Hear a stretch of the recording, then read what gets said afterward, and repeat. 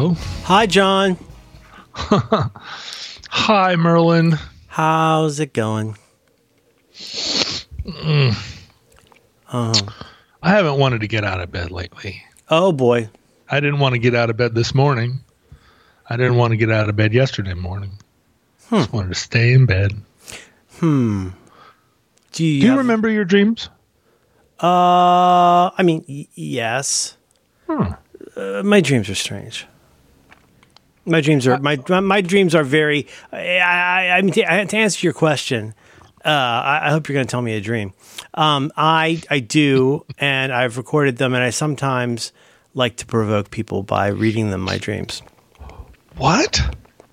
Because you've never read me your dreams? Are you kidding me?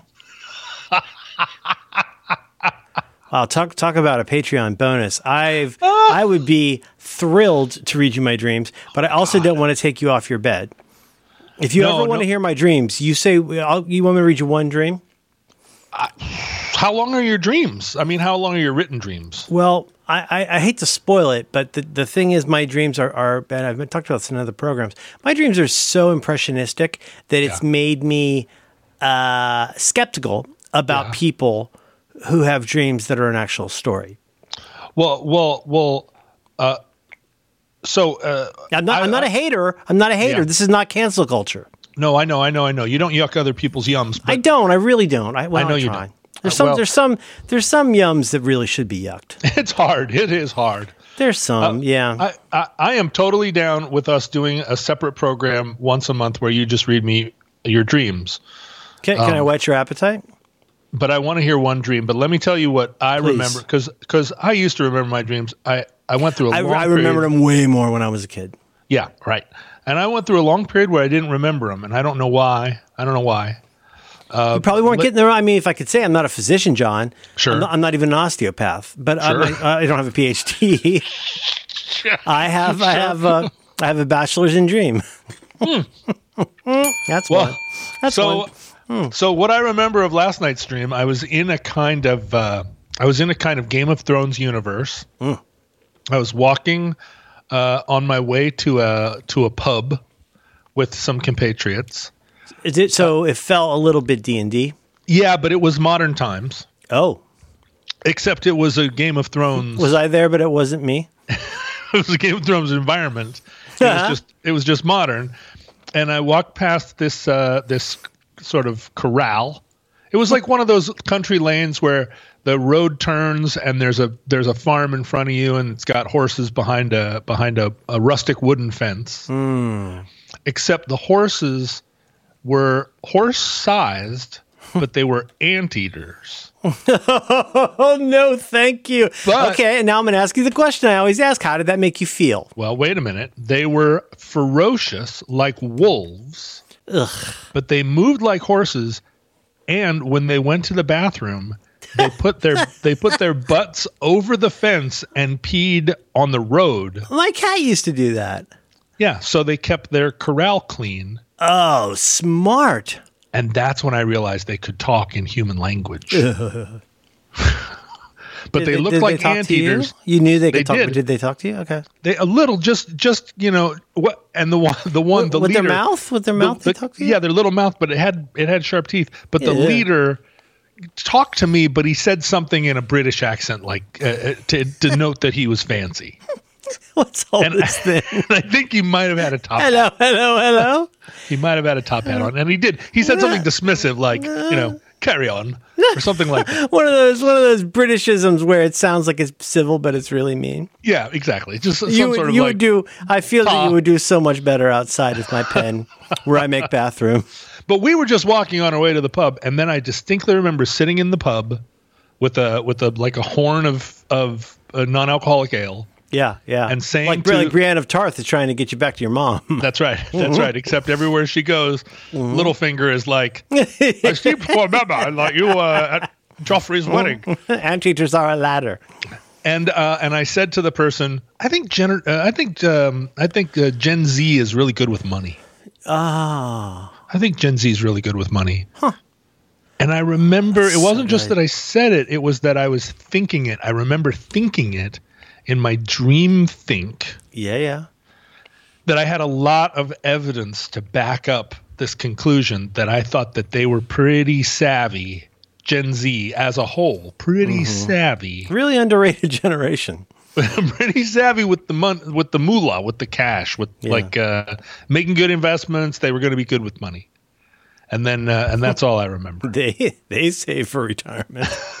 They do, right? Yeah. They're starting now. They're starting at a young age. They're investing in Ethereum. Do you have a general?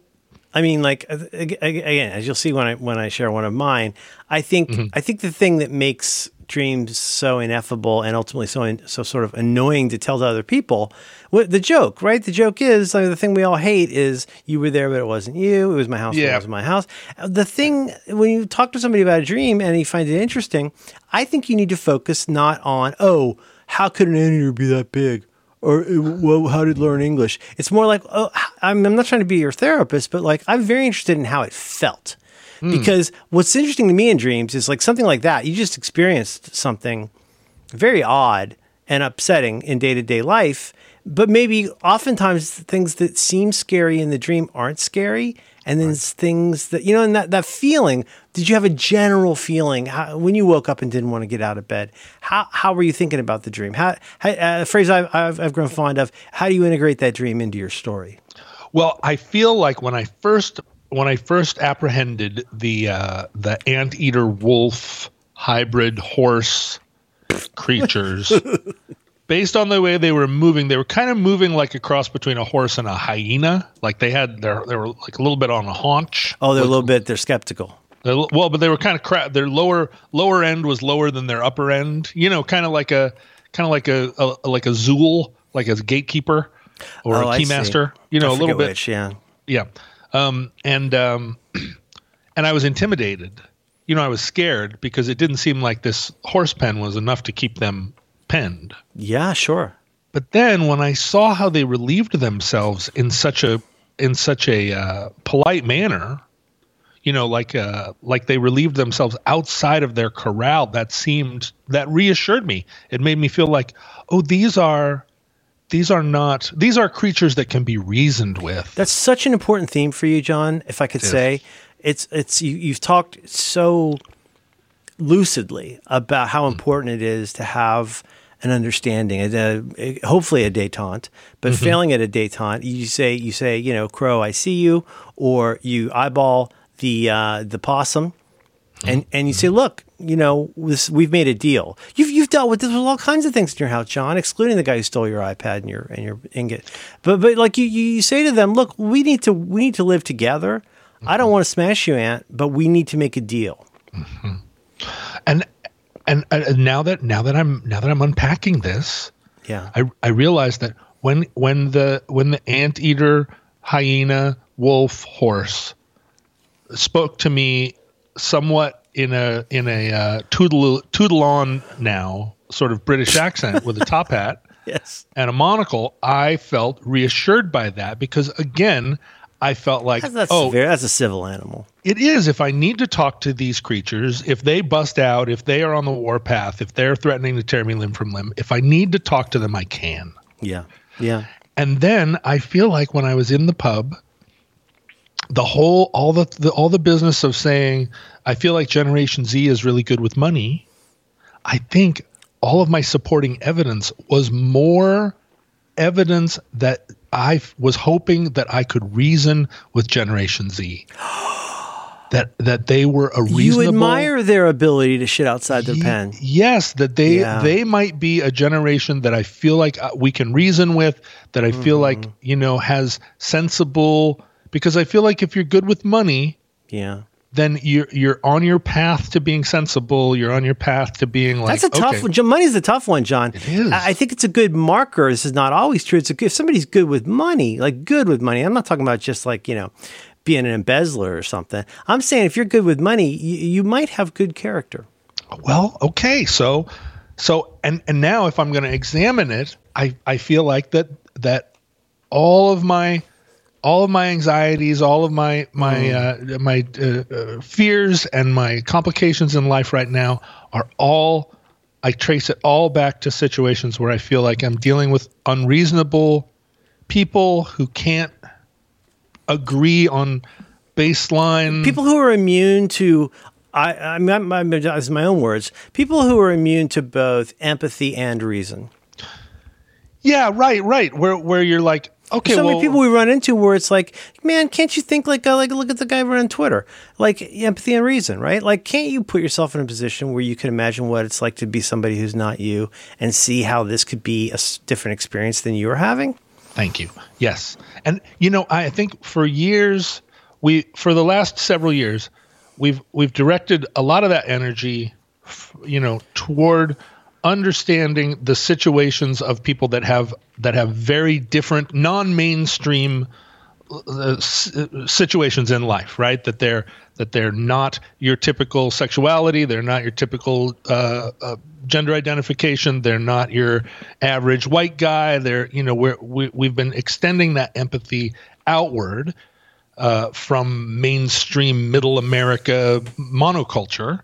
Yeah, and trying to include everybody. But comparison is the death of joy, John. As soon as you start, I really super believe that when you start like a lot of my own like bumps with understanding other generations is like, what's wrong with them? Don't they understand? You got to listen to albums and you got to do it this way, and like there's just all that bad faith, like, all the way down to like, we have to sit down and eat dinner together. Do we have to sit down and eat dinner together because that was important in your family, or are we doing that because it wasn't important in your family?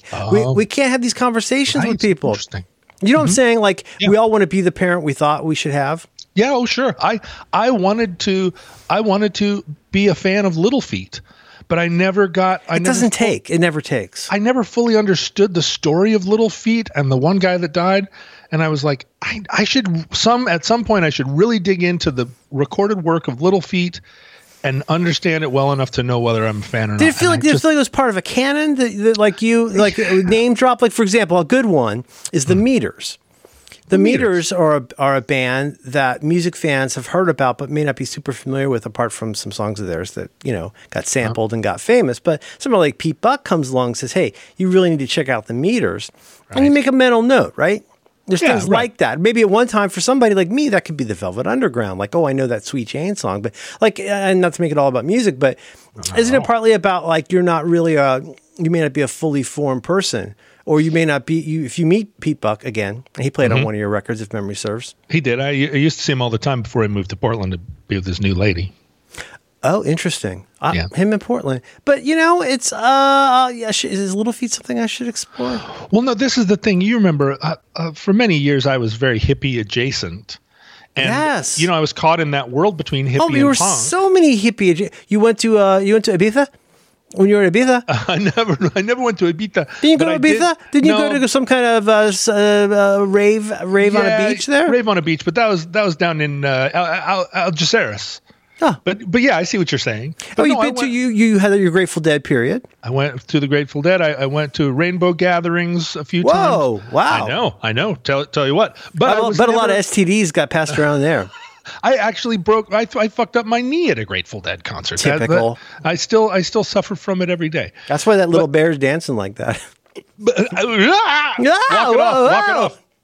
But that's the thing. I was never in your hair right now. Go away, little bear. Ow. I was never actually a hippie, just like I was never actually punk. I never was all the way anywhere. I was always in between. There was always a guy over here that was talking about the Velvet Underground, and then a guy over here that was talking about Little Feat. You don't realize till you get older that you've had who's the kid? Who's the kid from Catcher in the Rye? You've had Holden Caulfield syndrome. Caulfield syndrome. Yeah, right. Walking through the rye. HTS. Well, and so Little Feat was one of those where it was like I determined that I had heard enough Allman Brothers, and I didn't need that. It was not like I needed to dig into the Allman Brothers any further than just hearing the hits, and even the hits probably didn't. That was fine. I like that song, Melissa. Yeah, it's a nice song, and the Doobie Brothers. Like I got everything I needed there. But I'm writing all this down, John. This is good. But then Little Feat was like the connoisseurs. It was presented to me as the Steely Dan of hippie jam music. Oh, like sometimes you'll say like something I like to say, like my band in Tallahassee was not popular, but I would like to think of us as a band's band. Yeah, it's nice to be a band's band where normal people don't like us, but our friends do. And like maybe we've had some kind of an impact on somebody who had an impact on somebody else. It's like, like Brian Eno said. There you go. That's right. Yeah. It's Turtles All the Way Down. It's but I don't know if it's Little Feat All the Way Down. I feel like Little Feat is what the band kind of was. Except that's the analog in my head. In my head, I'm thinking I just recently had a big Warren Zevon. Like in there from that singer-songwriter era. Well, I went through. I have an unpopular opinion. It's not a strongly held opinion, but Mike Nesmith is my favorite member of the Monkees. Okay. And I go through periods sometimes where I listen to a lot of the Monkees, the good stuff. Right. I mean, there's a handful of like extremely good hits that they had, but you talk about maybe not Shades of Grey, but a Mike Nesmith song. It's like those songs. Yeah, sure. I think of him, because he kind of if you had to pick one person who kind of invented country rock, I think he's got to be kind of in that pantheon. But I think of that like you got your Flying Burrito Brothers, you got your Byrds, you got all that stuff all the way up through, let's just say it, the Eagles. That stuff becomes very instrumental in understanding why a bunch of bands sound the way they do. Little Feat, I don't know fuck all about Little Feat. Well, I know more about Pure Prairie League. I don't either, and I feel like Little Feat is like I didn't get into John Prine enough either, and everybody. I know it's too late about now. John Prine, it's too late. I can't go. I even had a couple of John Prine records. I never put them on because I was too busy listening to ZZ Top. Yeah. But so anyway, I feel like. Good for Gen Z. If you can be good with money, that's it's better than being bad with money. Let me just say that. I just feel like this whole we can't even agree on a baseline for discussion thing is no longer an issue that is only affecting certain groups of people, certain segments of the population. It's now coming full. It's like the wave went out, it hit the beach, it's coming full back, and it's rippling across the pond. And if you can't agree on like, and we hear all the time this word civility. Oh, can't we just? And I don't even know what that word means anymore. It means act like you've never harmed me on purpose. but that's what it means. When people like Sarah Huckabee Sanders would get up there and talk about, don't make fun of my smoky eye and stuff like that. Every time somebody says, both sides, blah, blah, blah. And it's like, well, but the thing is, you not only have historically benefited from treating me like shit, but now you're doing it on purpose. You didn't even accidentally have slave labor. Now you're being a real dick on purpose for some reason that you think is, and now maybe I'm doing it, right? Am I avoiding the baseline, John? I don't know. I don't even know. How do you know anymore? The only thing is that any living person who walks out the door and wants to engage anybody else, the first thing you try to establish is, do we have a baseline? And a lot of times with people like us, you and me, we start with humor, right? You start with humor. Right. And humor establishes, does this person have a sense of humor? Are they going to laugh at my very simple joke?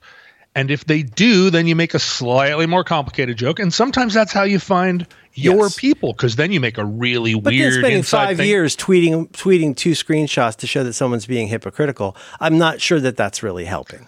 Well, and that's the thing. That was what was so beautiful about the internet at first. You throw your weird thing out there, people respond, and you knew that anybody that replied by restating your joke, and especially anybody that replied taking your joke seriously or missing it, you were just like, nope.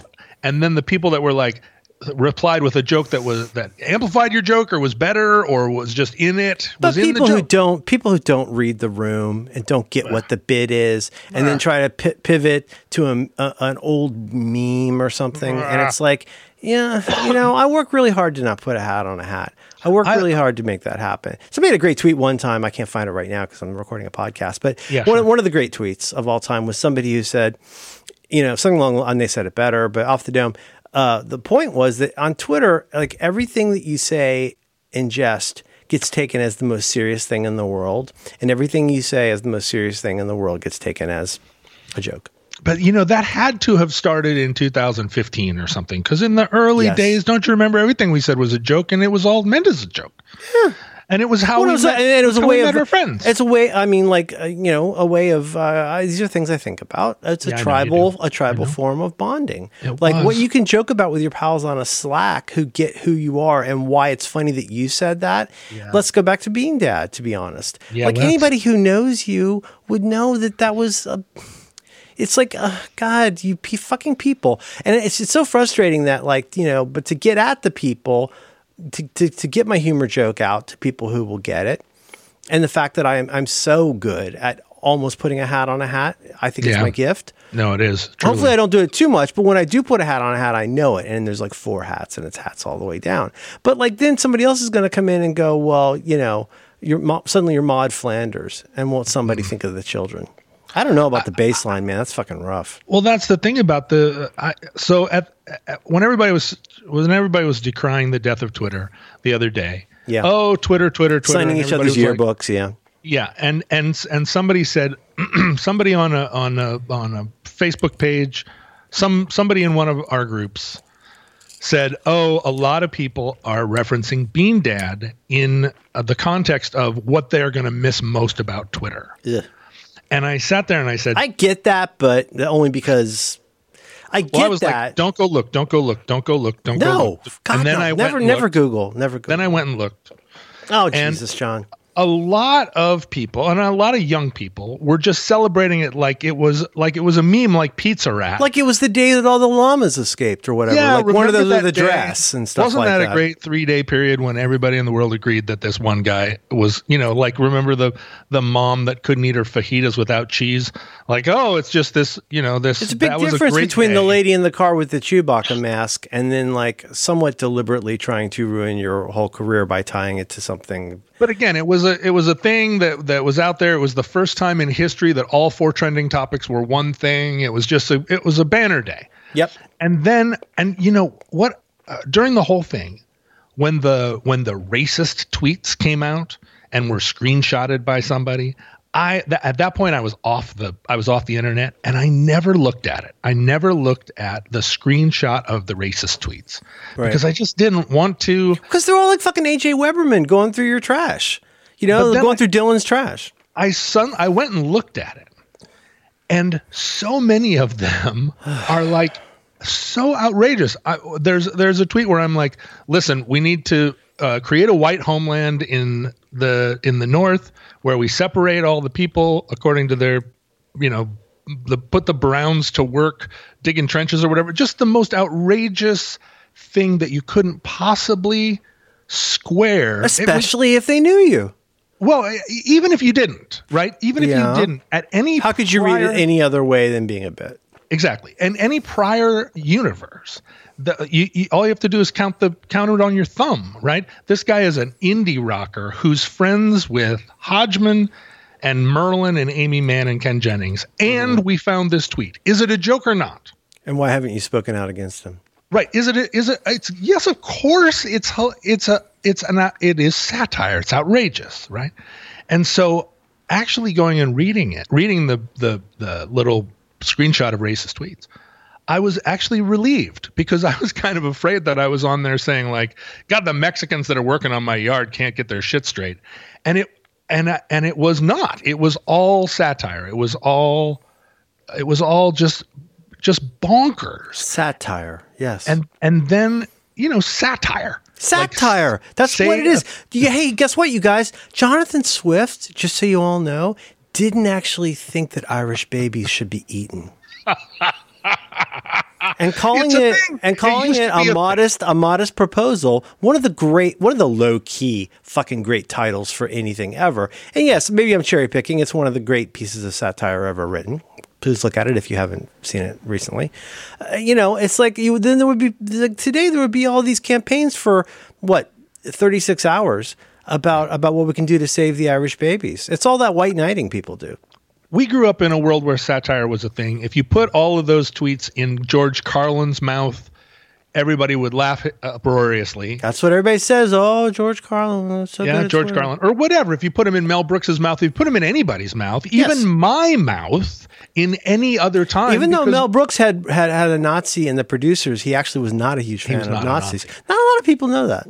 the reason that nobody called me out for those tweets is when they went out, everybody knew what they were, and I'm sure they laughed at them. And then, is there any way? I mean, if you had to pick I'm complaining about Twitter. It's context free. There's no context. And here's the thing with my jokes, like such as they are, like the whole point is there's no context. The whole point is, like in my case, I am narrowcasting. I'm nanocasting. Oh, you're really a lot of the time. Well, they are, but to the people who get it, I know. I want there to be at least 1 and ideally 3 levels to the tweet.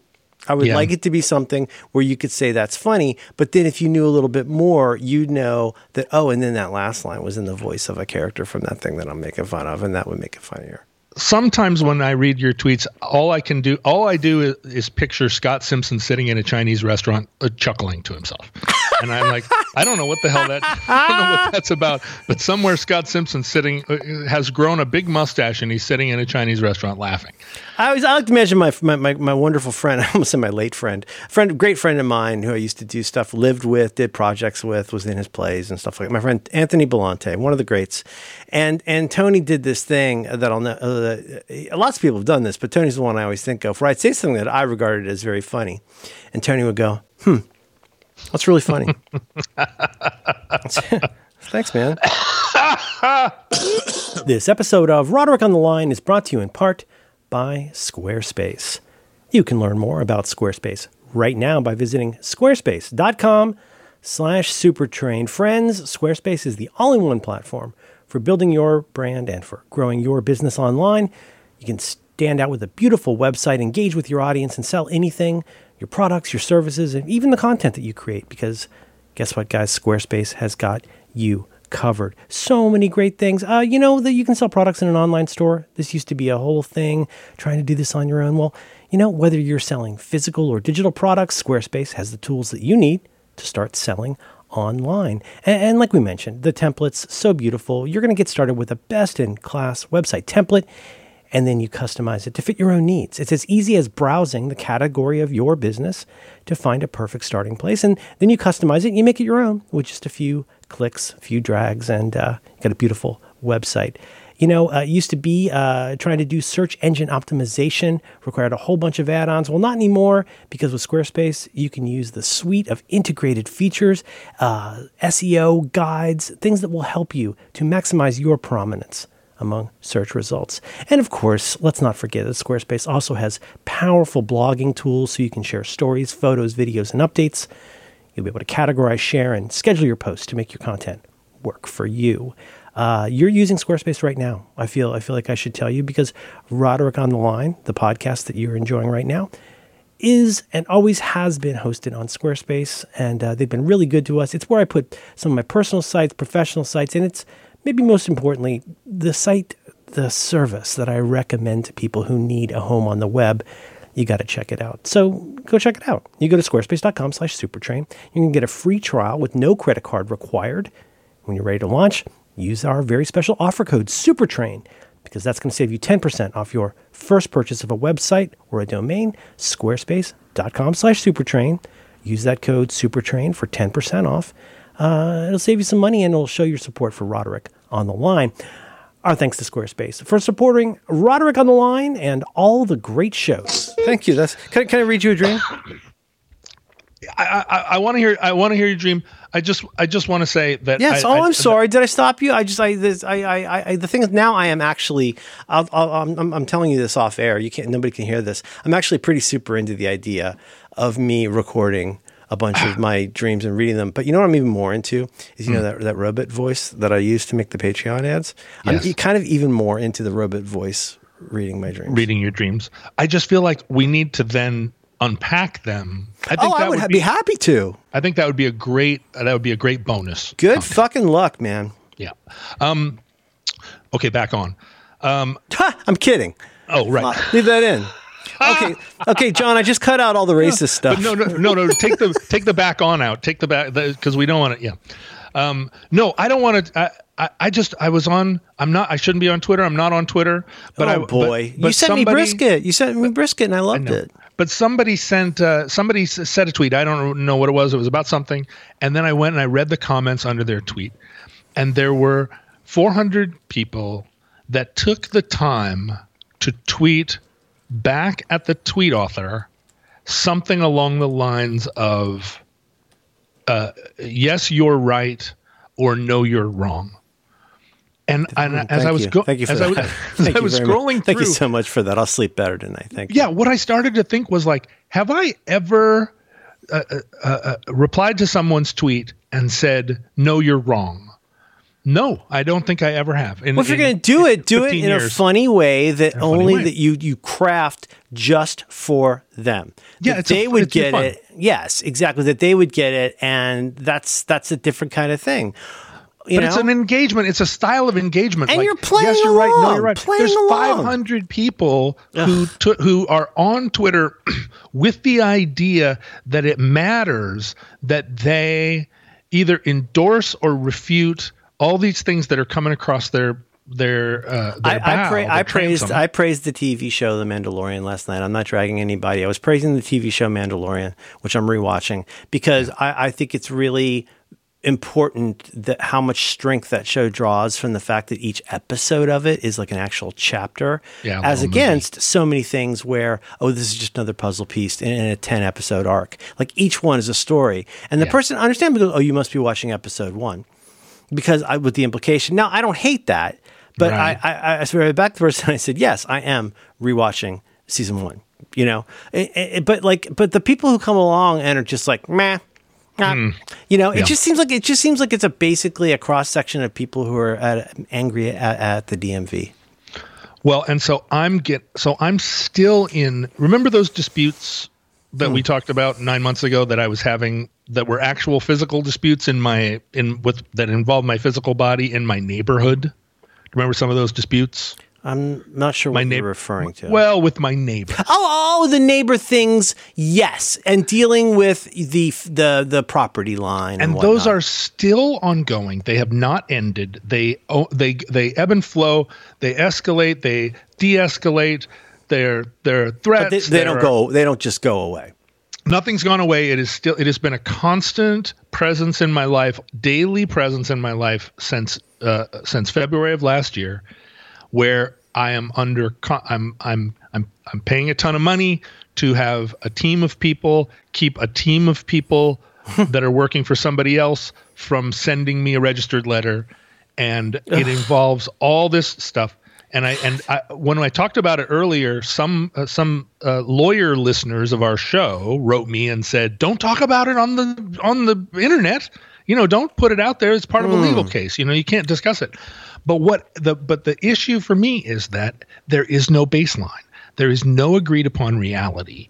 And I don't mean reality like in terms of lines drawn across a map, although that too, but a baseline reality of what honor is, a baseline reality of like, how do you treat somebody who lives next door to you? Yeah. And that, to wake up every morning in a state of like, of being, it's not even gaslit, because I truly believe that they believe what they believe, but it's like, did no one ever teach you how to have empathy, how to be good to somebody else, how to have respect? Or one that's become huge for me is there a chance that this rift, or like my side of this rift, or this is not necessarily just true for what you're saying here, but in general for me, I like to say, is there a chance that this is really all about my shit and not so much about their shit? And I wish more people would do that, which is do I really need to put my shit? And that can be anything. That it could be legitimate trauma from your life. It could be that your God forbid your great grandparents died in a camp or something. There's reasons people are how they are, but on the other hand, don't always feel the need to put your shit in other people's shit, especially if you're not reading the room and understanding where it belongs. And God, for somebody like a neighbor, like you can't, it's so difficult to go like, look, can we all just get along? Well, and I do that so much that like, is this just my shit? And I always I do it for two reasons. One, because I just natively think everything's my fault, but also because the last 10 years I've just gotten lesson after lesson after lesson of like, wait a minute, go back over this again, like make sure that you're not the asshole here. And I've found enough times that I was the asshole that now I'm very cautious. I don't send emails in the middle of the night anymore. I try not to leave long comments on things where I'm like, let me straighten everybody out. Like, yeah. But also like, and I'm trying not to flame people on text in the middle of the night when they've sent Good something for you, that's man. ambiguous. Oh, it's really hard, but like I've been wrong. And so, but I look at the one neighbor, the one that is not currently suing me, and and I'm You like, shouldn't talk about this, John. It's a legal case. No. But I look at her, and I'm like, oh, what did I make a big stink up about nothing? Like this, this wall is falling, and it's not that big of a deal. And then I'm raking some dirt, and I pull up a garbage bag full of dirty diapers, and I'm like, well, no. There's no reality. Her son has a drug problem, John. Yes, I know, and but there's no reality in which that would be cool, right? There's no. It's not my fault that I'm upset that someone ever threw a garbage bag full of dirty linen over the fence. Who does that? And so, but then I sit here and I'm like, but when I confront her about it, she acts like I'm being outrageous. You've crossed a line. Like, how dare you? Yeah. And it's like, I don't, like her contention is, oh, kids used to play in the ravine. And I'm like, kids used to play in the ravine and put a bunch of dirty linen in a garbage bag and throw it 15 feet from your fence. It seems unlikely. Yeah. It seems unlikely. And it's that classic British game, nappy bag. Nappy bag. Mm-hmm. They're throwing nappies around in the backyard and it accidentally goes over the fence. Oi.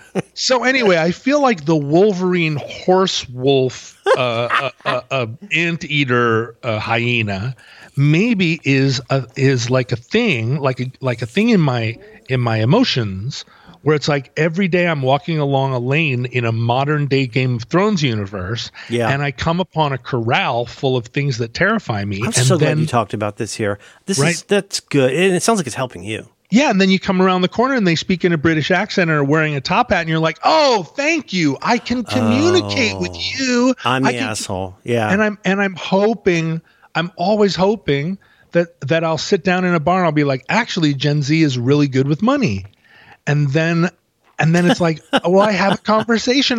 We can talk about Thorstein Veblen then. Yes. And we both agree that we're not going to start with like a racist letter he sent to his grandmother. Oh boy.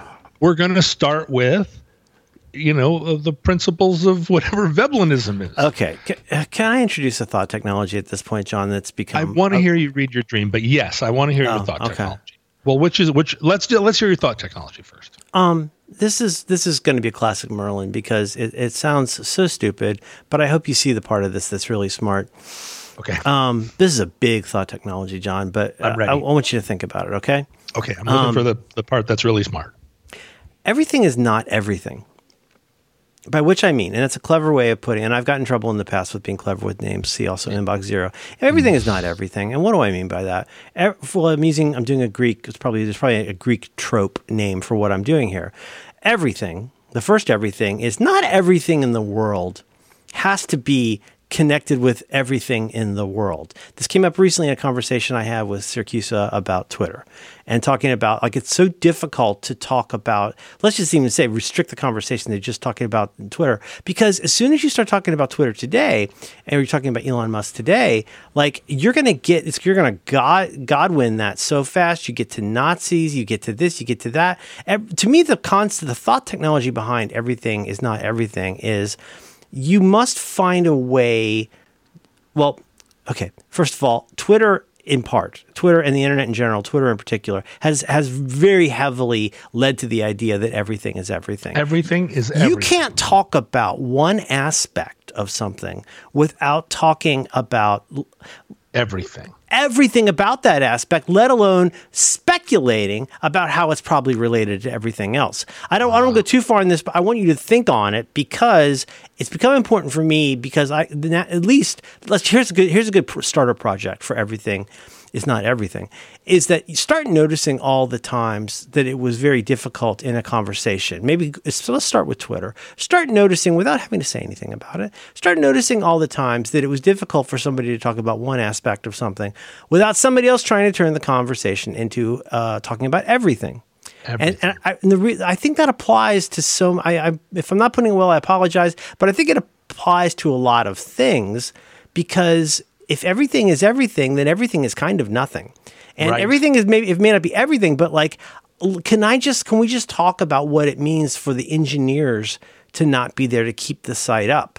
Can we talk about that aspect? I understand that Tesla cars catch on fire and kill people and all of that stuff.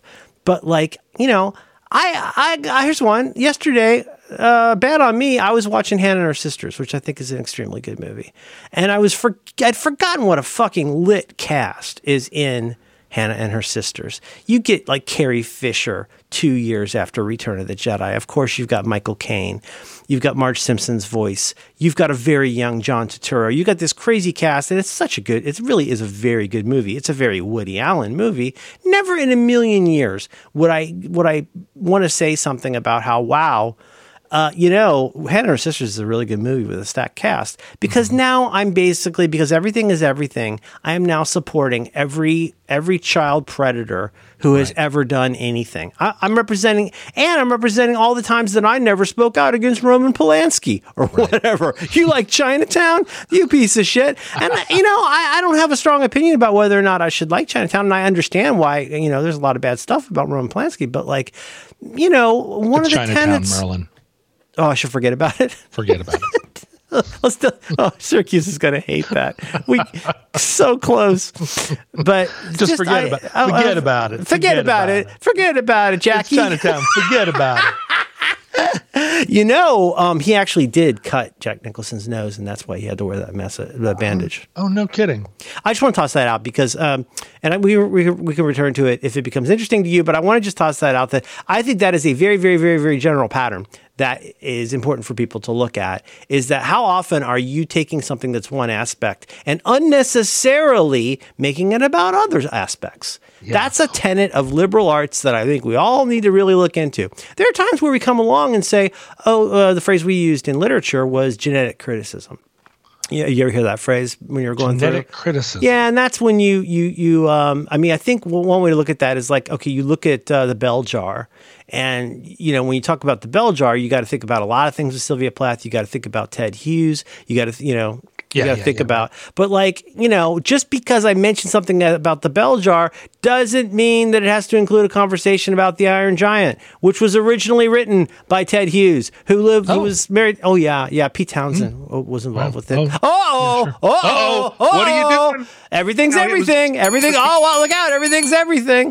I'm just tossing that out there, and part of it is, I'm bitching, but part of it is also, it's just part of my fucking journey to stop thinking everything is everything. And boy, there's not a million. Yeah. I'm not going to exaggerate. I invented hyperbole. I did, and sarcasm. But did you call it hyperbole? Actually, it's GIF and hyperbole. All right, never mind. I'll read you. Go ahead. Respond, John. Do you understand? Do you understand the general thought technology? Of course you do. You're John Roderick. And not everything is everything. Stop it. Well, and the problem for me, and it's always been since I don't know when the first time somebody said "Okay, Boomer" to me. Actually, I do, but I don't remember the date. And I don't remember the first time somebody accused me of both sidesing a thing. But when you don't do that, John, you're not supposed to do that. Remember? I know. And when you say something, stop thinking. I was raised at a dinner table full of lawyers, and I was on debate team in in high school where the whole idea is, okay, you're going to take one side of this premise and you're going to debate it, and we're going to judge you based on how well you debated it. And importantly, is you don't need to believe it. You whether you sell it. You got to sell it. Is irrelevant. That's right. You didn't get to pick your side. You got to sell it. Even if you find the idea abhorrent, you debate it until you make the best case you can. You try to win. That is the whole idea behind debate in high school and college, and that was the whole premise of the dinner table where I sat. It was like, take a side, and then we're going to sit here and argue it, because we're all lawyers, or should have been lawyers if they had any sense, because you can do anything with a law degree. Closet lawyers, yeah. You can do anything. And so to have both sides suddenly become like this thing where you are arguing. If you both sides something, it means that you are arguing the most untenable side, because that's truly what you believe, or whatever it is. Like there's a right way of thinking, and then there's everything else, and you can't do anything but think the right way, or you are essentially advocating. You're counter-revolutionary. Mm-hmm. And that cuts me to the core. It really takes away the bad faith, John. It takes away 70% of what my mind is doing all day, which is like, well, let's see. Does that person have a point? Well, on this grounds, that's what my head is doing, and I want to share it. I want to share it with the world. I want to, or not even share it.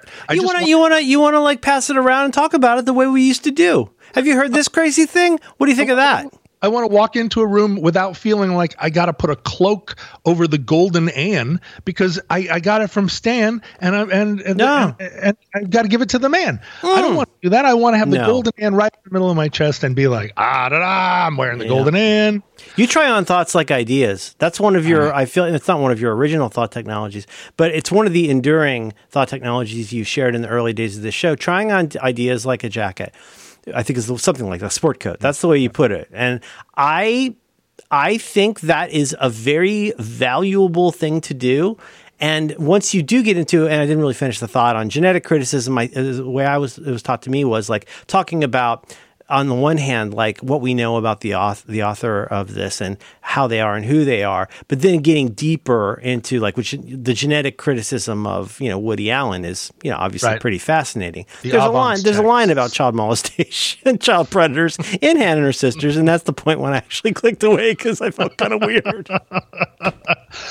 Well, and I know somewhere out there in our listeners there is somebody who's rolling their eyes at us right now, like, okay, boomers, you're complaining about this boomer shit. And I'm just like, I don't know how to communicate. That's because everybody thinks everything is everything. Well, and the thing is, how are you going to know if you're the asshole? How are you going to know if you're the asshole if you don't try on all the hats? How are you ever going to know that you're the asshole? Which is what I have learned is the first or second thing to do after you have your initial reaction. Is you have your initial reaction, you go, fuck you, and then you go, okay, am I the asshole? Oh yeah.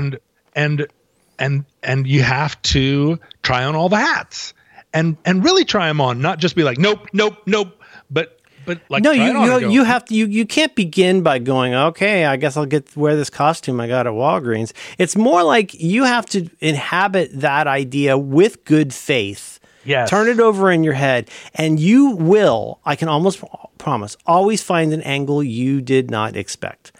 Yes. An angle to it. And it doesn't mean that person's right or wrong or otherwise. It just means that like empathy is the basis of understanding. Without understanding, without empathy, there's limited amounts of understanding we can have. Saying, oh, I get it. That guy, some kind of thing I would say that I still say, oh, that guy's some kind of like MAGA chud. I understand why they feel that way. But when you try on the jacket, and to me, again, I'm always mentioning this, but that Hulu series Dope Sick that really changed my whole idea about like drug addiction and the Appalachians writ large. It's like, I'm glad somebody made me wear that jacket because it's made me a little bit less of an asshole. I can't just chunk or have this sorting algorithm, this heuristic where I bin people into these different areas because everything is everything. I gotta confess. Confess something. Oh dear. I know, and it's a multi-stage confession. Oh boy. so I've discovered, and I don't know what this means, but have you been watching the daily recaps of those Russian talk shows where they get a bunch of people on there to read scripts about how they should erase Ukraine? No, is that on YouTube? Well, it's on Twitter. Wherever it is, send it to me. Please. If you follow it, there's one particular woman that watches all the Russian talk shows, and she cuts up and I'm so sorry that I don't know her name because she's doing a great service to the world. She does these. She takes the best part of these talk shows, and it's usually a conversation in the round. There's 5 or 6 people all standing at podiums a panel in a circle. Of people, and they're spouting party line. Yeah, and then somebody says, there never was a Ukraine, and then everybody nods sagely, and then they're like, so that's why we have to kidnap all the children and put them in camps or whatever. We got to bring the Germans back from the Sudetenland. And so this woman who disseminates these supercuts of these things on Twitter. She's this great journalist, and she speaks Russian, and so and there's a translation of what's going on underneath. And I became addicted to watching these programs. And 2 of them are hosted by women who are almost exactly my age, and and they have, and one of them is the editor-in-chief of RT, Russian television. Right. But she also hosts this program, and then there's another woman that does it too. And both of them, I realize, although they have these awful viewpoints, I realize that I find them both very attractive. Oh, I have at least half a dozen secret shames on the right.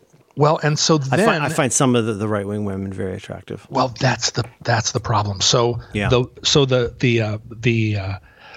woman who that's is 2 strikes right off the woman who right off the line. That's 2 things. Wow, found her. You found her attractive. You found a woman on TV attractive, and she works at RT. So wait. So then I realized.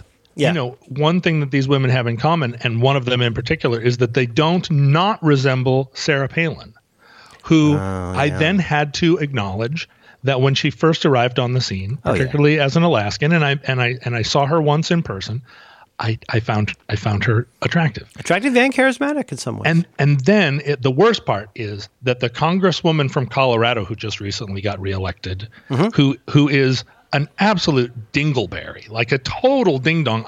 And the fact that she is a Mountain State dingaling. Oh, you're talking about, is it Boebert?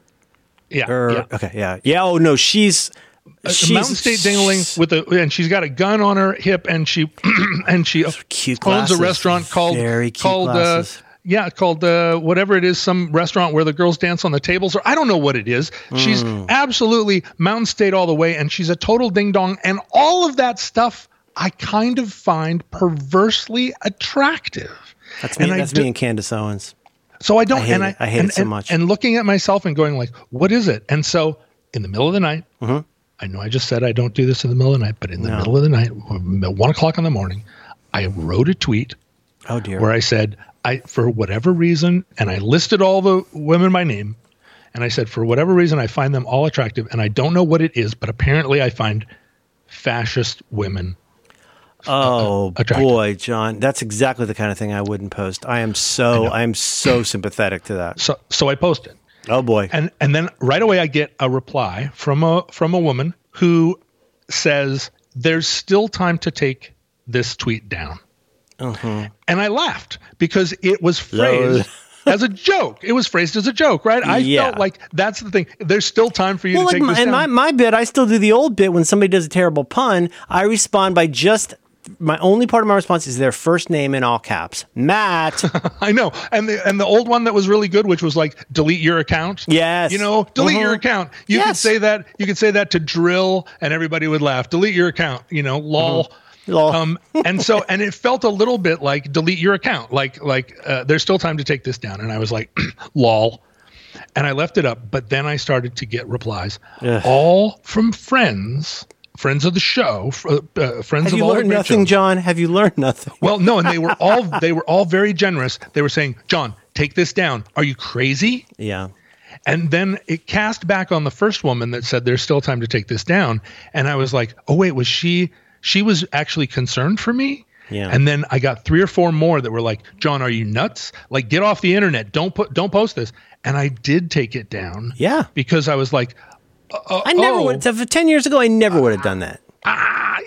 well, 10 years ago, nobody would have said it or whatever. I don't know. That would have been they're the ones who would have said no and move on.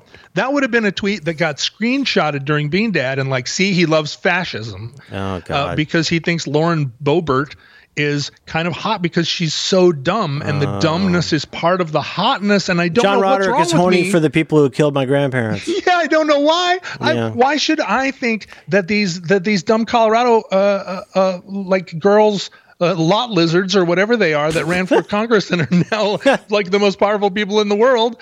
Why are they foxy? I don't know. No, there's I'm only broken. only one way. There's only one way to read it, John. Only one way. I know. I'm a fascist. You're a fascist lover. I'm both siding fascism because You're fascist on Maine. I'm fascist on Maine. I stand fascism, and I don't. You know, everything. I don't.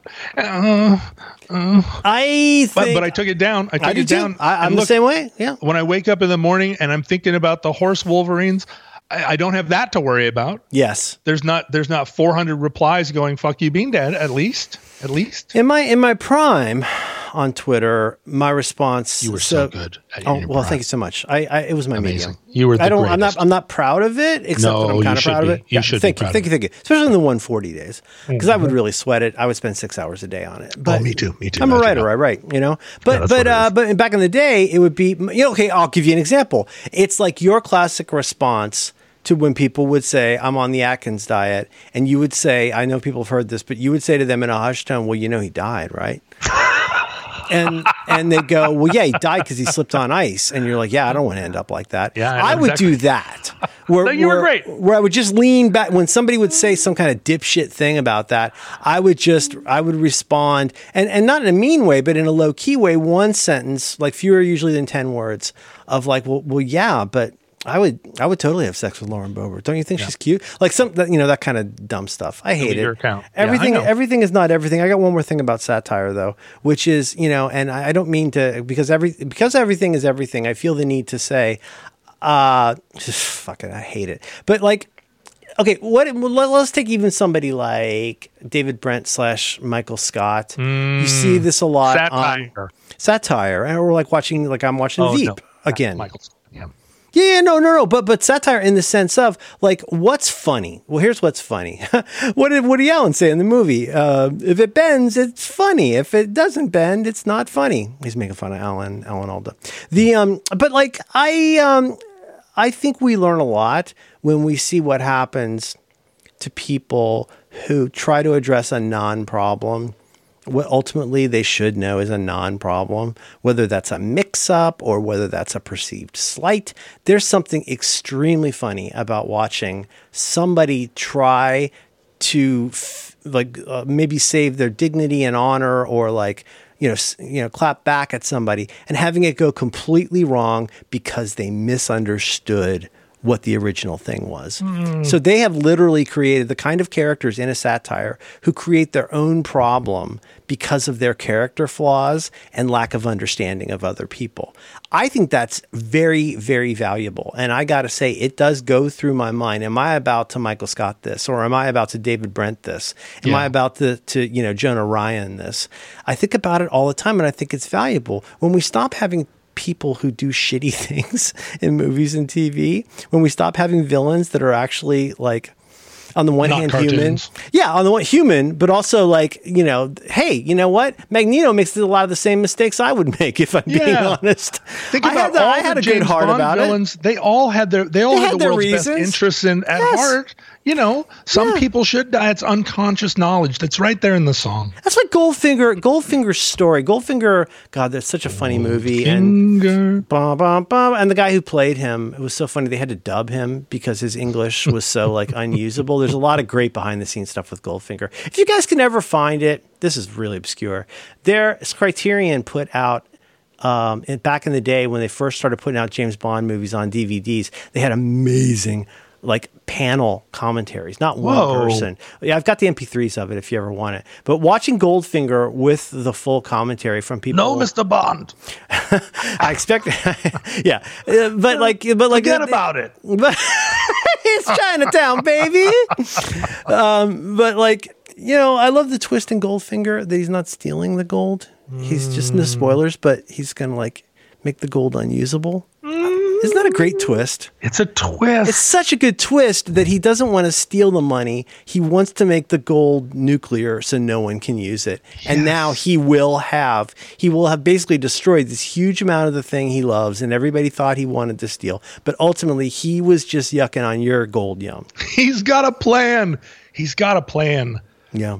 All the villains now, they don't have a plan. They're because they have to be villains. Like you say, you can't have empathy with them. They have to be one note.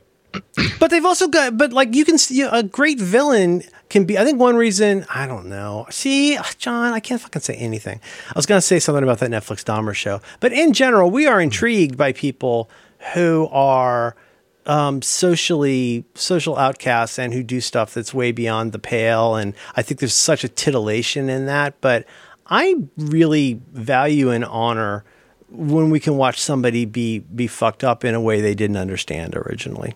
I think that's valuable. God, yes. And you and I have been through so much.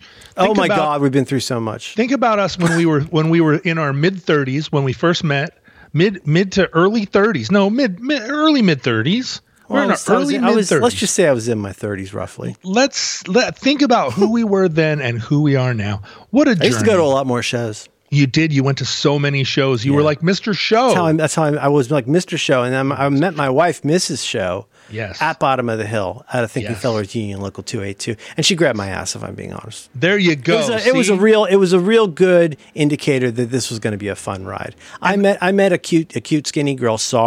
I met a cute skinny girl when she went to see her favorite indie rock band from San Francisco, and we ended up kissing at the bar. It's hard. It's very hard. The sight lines there are very poor. I went with both of you to Bottom of the Hill more than once. So you many came to times. See me at the bottom of the hill. We would go to the bottom of the hill. We would go up the upstairs steps to that creepy little room. And Eric's just sitting there on the filthy couch smoking a cigarette. Oh, we smoked. To get to the green room, you had to go through the smoking area. Oh, the smoking. All the smoking we did. It's a different time. John, we're going to lose you soon. You have your schedule constrained today. So can I suggest that I'd like to read you a dream. Yes. And just see if it's the kind of thing that you might be interested in exploring, and then I'll hit the bell. Okay. I want to hear it. Or do you have more to say? No. You told me you have a heart out, right? We've said it all. We've really said it all. Everything is not everything, you guys. Just keep it in mind. Now I want to hear the dream. This is from April of 2020, this particular one. Okay. And it was around the time that I made a big realization. And I think I said this, the words first came out of my mouth on a podcast, but in trying to describe to somebody why I feel like, I want to say like my dreams are unusual. I don't think my dreams are unusual. I think I just am not stuck with the idea that a dream has to be a story. So I feel no inclination. Instead, I want to tell you how it felt. I want to tell you what I saw. And so what I said to this person was, I sometimes feel like I don't have dreams so much as I have the source code for a dream. Okay. And so the title of this is Source Code for a Dream. Last week, I lost the recipe for blankets and for my father. The COVID plants and plant pots are missing, but they still smell. The truth is we never found the rocks after we moved, plus the rocks and beads dissolved from international disuse and pleurisy. The plywood restroom at the old dream school is dark and still narrated by Ira Flato. Everyone is in my way, and I'm out here trying to save the universe. A sidewalk is a contract, so I sigh as I do very rhythmic parkour all over your whole family. One morning, all the people under a certain height just disappeared, and it was the saddest loss. They were so little, and they all loved wearing hats. It's such a thing of beauty.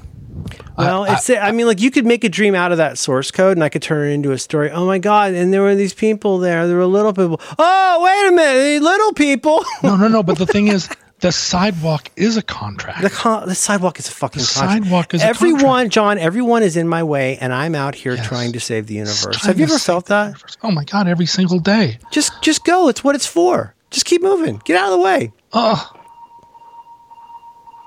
John, are you in a submarine? Or are you monitoring a submarine? Many people have wondered why my ringtone sounds like the radar pinging of a Cold War submarine. Oh. And I honestly, it wasn't intentional. It's just the one that appealed to me most. Well, it's stuck. Yeah. Can we please do a show of your dreams? Yeah. I'm gonna. Yeah. I think. Yeah. Both our dreams, and we'll unpack them. Our dreams. John. We lightly promote this. I don't want to be a dick about it, but we would love it if you gave us some money. Go to patreon.com/Roderick on the line. No, Roderick. What's our thing? You could also go to giveroderickyourmoney.com. But just keep banging on your keyboard until we get money, please. I lost the recipes for blankets and for my father. Oh God, see?